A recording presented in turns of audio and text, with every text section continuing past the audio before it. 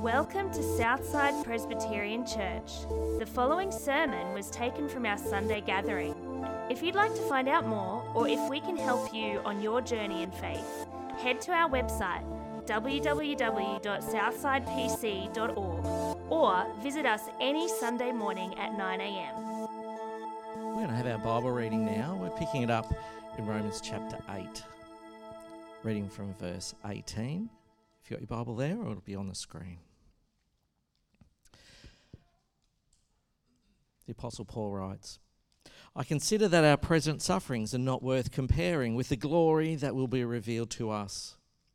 For the creation waits in eager expectation for the children of God to be revealed. For the creation was subject to frustration, not by its own choice, but by the will of the one who subjected it, in hope that the creation itself will be liberated from its bondage to decay and brought into the freedom and glory of the children of God. We know that the whole creation has been groaning as in the pains of childbirth right up to the present time. Not only so, but we ourselves, who have the first fruits of the Spirit, groan inwardly as we wait eagerly for our adoption to sonship, the redemption of our bodies. For in this hope we were saved, but hope that is seen is no hope at all. Who hopes for what they already have? But if we hope for what we do not yet have, we wait for it patiently. Good morning. It's so good to be here. My name's Ben, if we have never met before.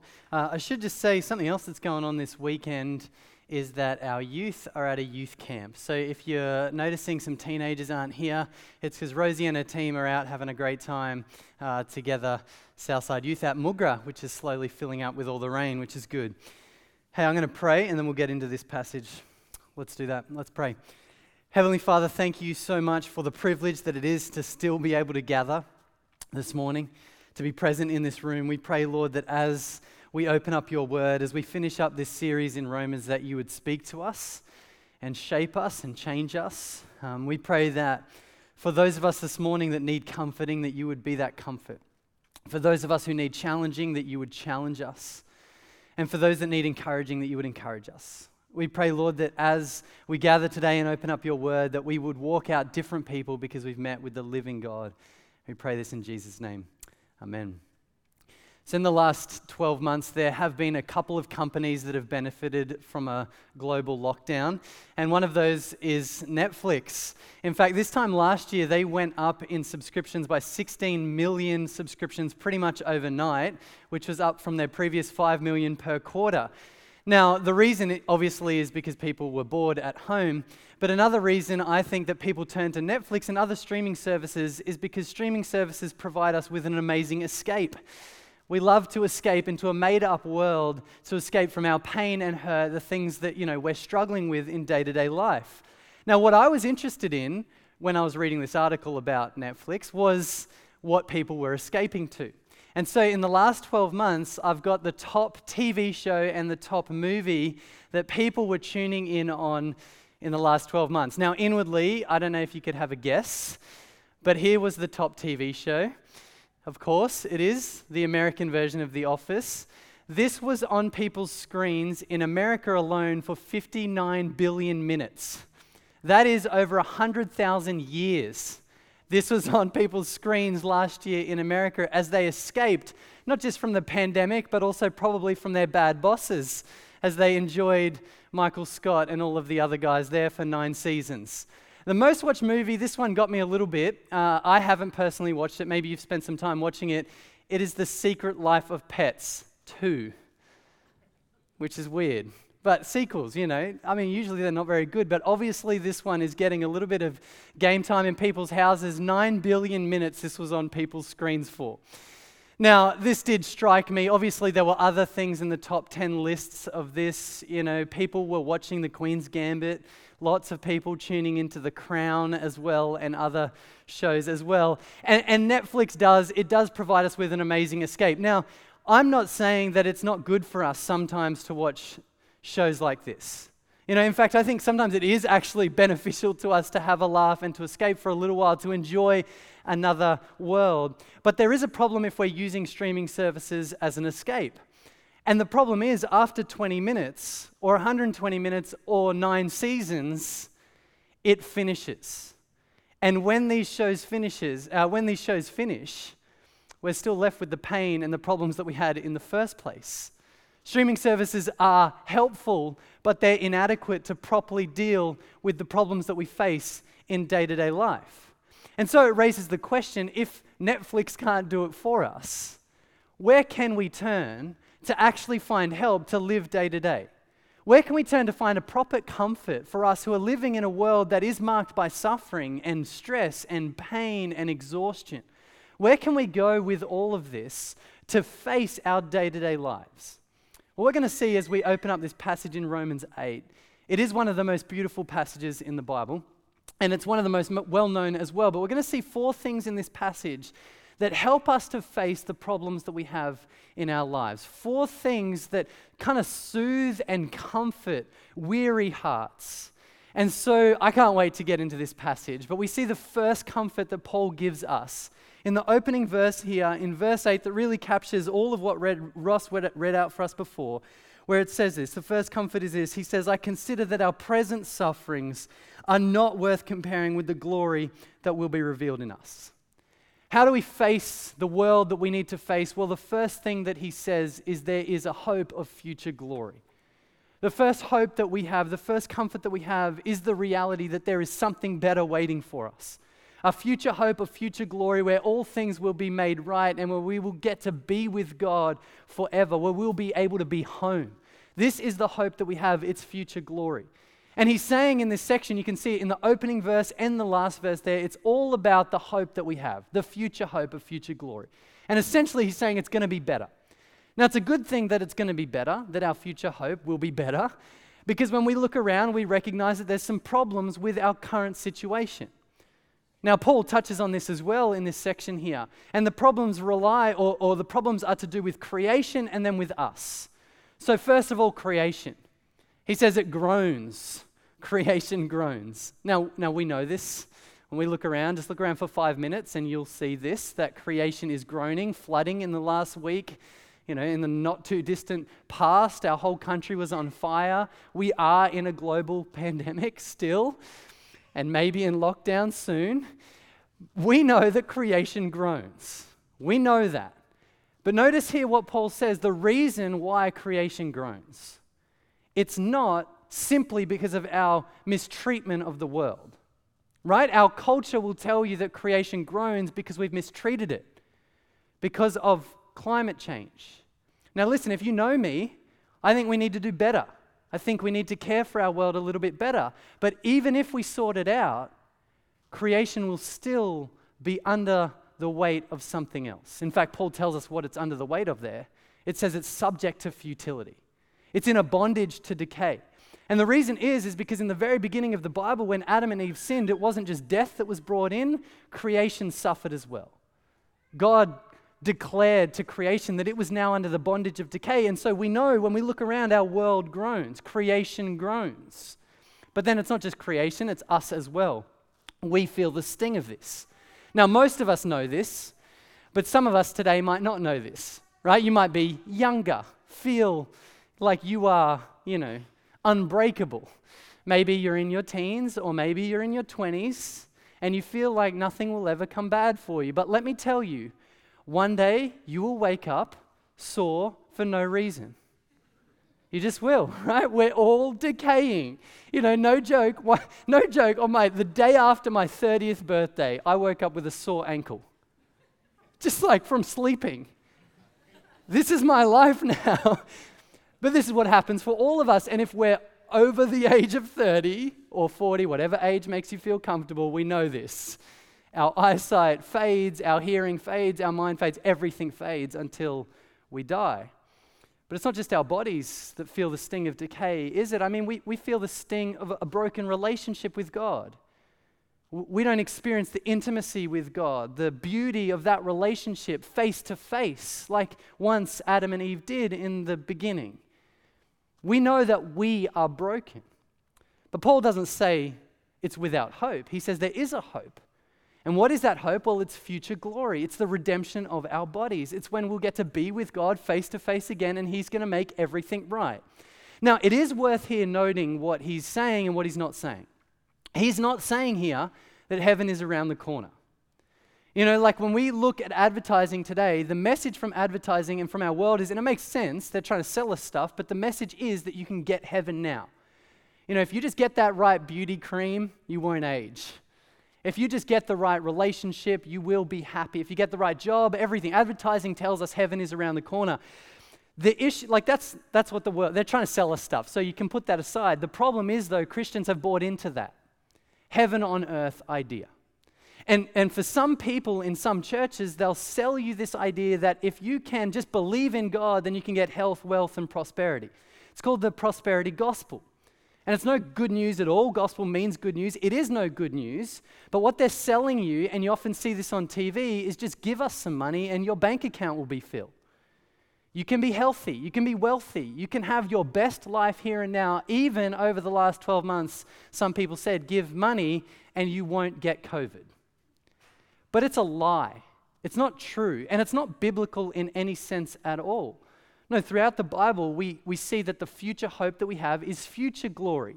Now, where they've gone wrong is they've understood the now but not yet idea. Now, this is kind of a helpful way, I think, to understand what we're talking about here. It's now but not yet. So we have something now. We do. We saw this last week. It began, chapter 8, verse 1 began, there is now no condemnation in Christ. So there's something we have now, right? We are now children of God. We have now this relationship with our Father. There is now no condemnation. So there's something we have now. But there's something that's not yet, right? There's a reality that it's not yet. This is future glory. We don't yet see the Father face to face. We still feel the sting of a broken world and broken relationships. It's now, but it's not yet. So he's not saying heaven's around the corner. He's pointing to a future glory, a future hope for us. And this future hope's going to be really good. In fact, he calls it, he speaks about it there. It's the redemption of our body, where creation will be fixed and where we will be made right. And so we can hope for this, where creation's going to be made right, where our world's no longer going to groan. No more flooding, no more fires, no more pandemics. Our bodies are going to be made right. No more sickness, no more suffering, no more fading, no more sore ankles for no reason. But more than that, our relationship with God's going to be made right. We'll get to be in his presence, face to face, in the beauty of that forever. And so the first comfort for us in a world that's difficult and hard is that there's something better. It's future glory. In fact, he says, I consider that our present suffering won't even be worth comparing. One day we won't even consider that what we're going through right now it will be a blip. It'll be a glimpse of compared to what we have. So the first comfort for us is future glory. Now, I wonder, as we consider this and think about this, I wonder how often it is that you think about the future glory. I wonder how often you think about heaven. You know, how much in your life day to day do you consider the future hope that we're given in Jesus? You know, because I got to be honest, for me, I think sometimes I just get caught up with what's going on day to day. I think I get caught up in the busyness of my life and what's presently going on for me that I forget the future. Or when I am thinking about the future, all I'm thinking about is what's next week or the holidays coming up. But I think we miss something if we're not considering what he's speaking about here. I think we're losing something if we're not considering the future glory. And more than that, I think when you look at Jesus, this is what he did. You know, we see you ask the question, how did Jesus get through the suffering he went through? We're told in Hebrews, it's because he considered the future glory, what was ahead of him. He knew what was coming, and that's what helped him through his present suffering. We too need to think more about our future hope, where we'll get to be with the Father forever. The first comfort for weary, tired, stressed, suffering people is that there's future glory. There's something better waiting for us. The second comfort, though, as we keep reading, is that we have a helper, the Holy Spirit. We see this as we keep reading from verse 26. It says this, in the same way the Spirit helps us in our weakness. We do not know what we ought to pray for, but the Spirit himself intercedes for us through wordless groans. And he who searches our hearts knows the mind of the Spirit, because the Spirit intercedes for God's people in accordance with the will of God. The first comfort for us is that there is a future hope of future glory. The second is that we have God, the Holy Spirit, with us, helping us, praying for us.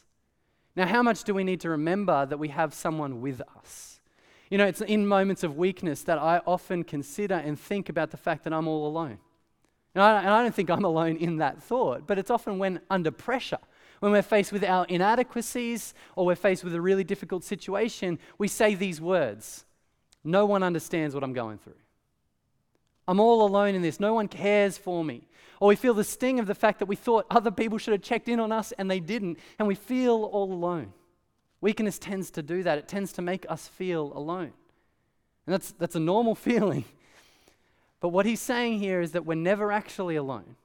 Even if physically and emotionally alone, we're alone spiritually, we're never alone, because the Holy Spirit is always there with us. And more than that, he's not just there with us, he's interceding for us. He's praying for us. Now this has this week really impacted me a lot, just to consider this idea that the Holy Spirit is praying for us in moments of weakness. You know, when I think back over the last 10 years of my life, one of the most encouraging moments for me consistently has been when people have been praying for me. And here at Southside, we heard Selena talking about growth groups before, but for me at Southside, it's been that consistently as well in growth groups, and had the privilege over kind of 10 years or so to meet with different guys and share our weaknesses and struggles, and then to pray for each other. And consistently in those times, that's been a moment of encouragement for me. Because when people pray for you, you don't feel alone.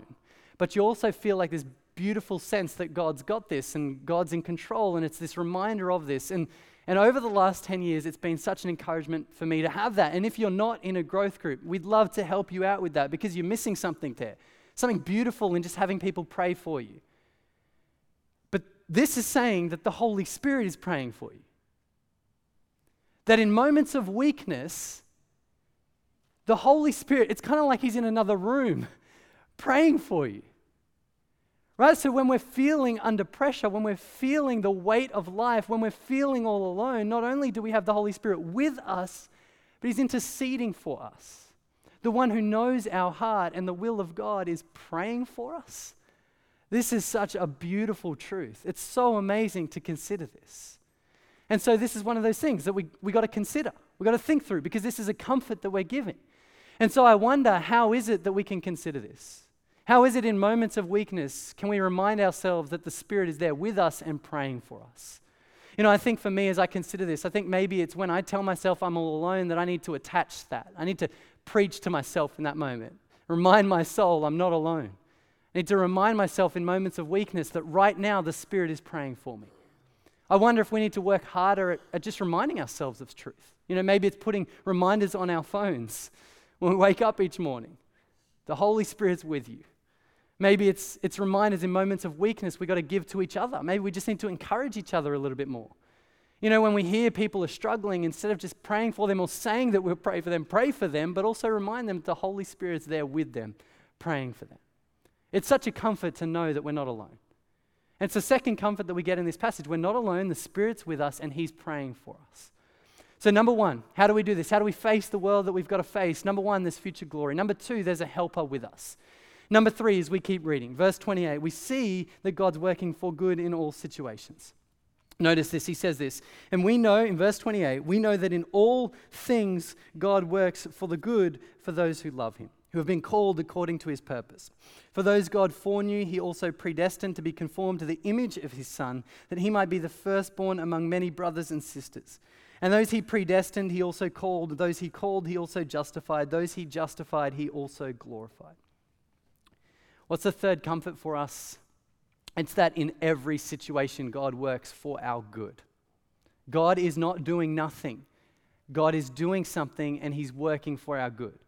Now, just to note there, Paul does talk about the relationship that we have with God. So he speaks about those who love God. And then he goes into that and he speaks about those whom God foreknew and predestined and called and justified and glorified. Now, we'll talk more about this next term, because when we kick off Romans in term 2, we will be looking at Romans 9, where Paul goes into this in more detail. But in the meantime, what we see in this passage is Paul is reflecting on the relationship, the security that we have with the relationship with God. And essentially, he's saying God did it all. To get us into the family of God, it was God's work. He got us in there. And if God got us into the family of God, then there's something beautiful in this. There's security in this, an assurance in this, because I can't stuff this up. I can't get myself out of this. I can rest in this, and more than that, I can enjoy the love that God has for me and love Him in return. That's kind of the idea that he's speaking about here.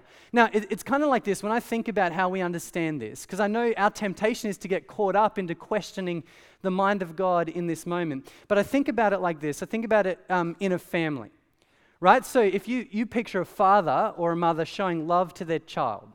So for me, my dad always used to take me to Hungry Jack's. I don't know why, but you ask me how I know my dad loved me growing up, it's Hungry Jack's. That's just it.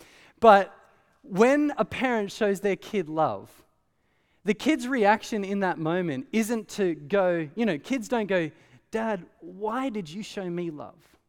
Or why do you work the way that you work? No, the kids in that moment just enjoy the fact that their father loves them. And in return, they love them back. And I think that's kind of the picture that we're given here. This idea of how God works, it's attached to adoption. It's attached to the fact that we're brought into the family of God. And so I don't think it's all that helpful to get caught up completely with how or why God works, but simply to enjoy that He's giving us the invitation to know His love and the security and the assurance of this love, and in return to love Him back. Now, we'll reflect more about this in the fourth point, of how good it is to know the assurance and the security of God. But here the comfort for us is that God works for our good. He works in any and every situation for the good of those who love Him. Which means this, in good moments, God is working for our good. So God is shaping us. Now, it's the question, what is the good there? Well, he says it's conformed to the image of the Son. The good is to be more like Jesus. So in good moments, God is shaping us, helping us to be generous, compassionate, kind, selfless, sacrificial in good moments, but this is also true in bad moments. In difficult moments of life, when we're under pressure, in those moments where we think nothing good is coming out of this, God is doing something good in that. He is shaping us to be more like Jesus. Now, I don't know if when you consider the difficult moments in your past, if you can see how this unfolds. But for me, I know that this is true as I consider the moments of difficulty in my past. I've talked about this before, but the moment God shaped me the most to be selflessly loving was when we got married. And for the first 2 years of our marriage, thought, this would be the easiest thing ever, and then we fought for 2 years, nonstop. And it was so hard. But God was teaching me to be selfless. And I'm not perfect. You just ask Elizabeth. I'm not there yet, but it was under pressure that now as I look back, I can see that God was actually shaping me to be more like Jesus. In moments where I thought, there is nothing good in this. Where is God, I thought. But now as I look back, I can see that He was shaping me to be more like Jesus. In the last few months, this is true for us as well. I have been praying for years that God would help me to be gentle. But it's not until the last 4 months of under pressure, sleepless nights, and a crying baby that you actually have to practice gentleness in difficult moments. And in the last 4 months, I feel like I've grown more in this than in the previous 30 years of my life. Under pressure, that's often where God teaches us the most. You don't learn patience when you have everything. There's often things that we need to learn under pressure. And this is what he's saying here. He's saying in every situation, God is working for our good. Now, let's be clear here.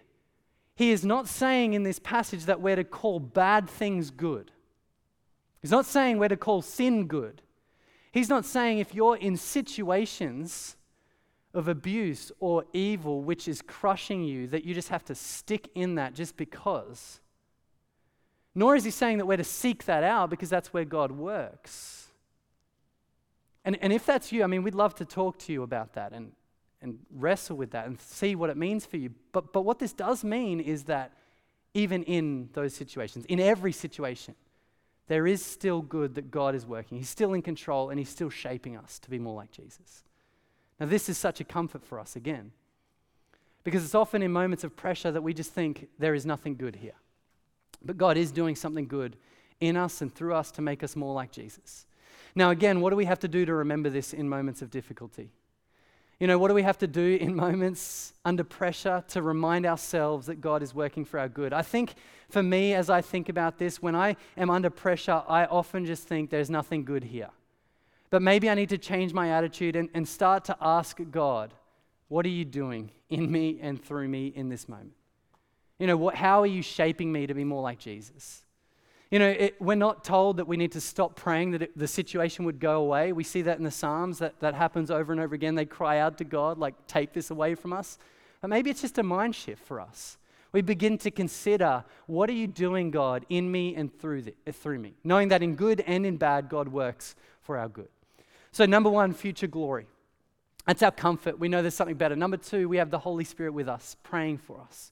Number three, God is working for our good in any and every situation. And then finally, we see the final comfort.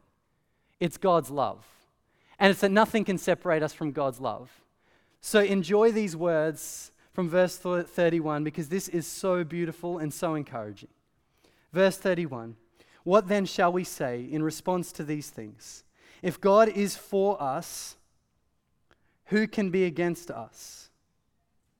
He who did not spare his own son, but gave him up for us all, how will he not also along with him graciously give us all things? Who will bring any charge against those whom God has chosen? It is God who justifies. Who then is the one who condemns? No one. Christ Jesus, who died, more than that, who was raised to life and is the right hand of God and is also interceding for us. So just side point there, it's not just the Spirit who's interceding for us. The Son is doing that as well.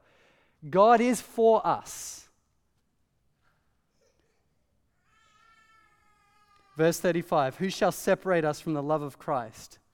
Shall trouble or hardship or persecution or famine or nakedness or danger or sword? As it is written, for your sake we face death all day long. We are considered as sheep to be slaughtered. No, in all these things we are more than conquerors through him who loved us. For I am convinced that neither death nor life, neither angels nor demons, neither the present nor the future, nor any powers, neither height nor depth, nor anything else in all creation will be able to separate us from the love of God that is in Christ Jesus our Lord. The final comfort for us in this passage is that there is nothing that will separate us from God's love. In our life, we often feel the sting of separation. Suffering is separation. When we're sick, we have to separate ourselves at home. When we face death, it's the pain of separation.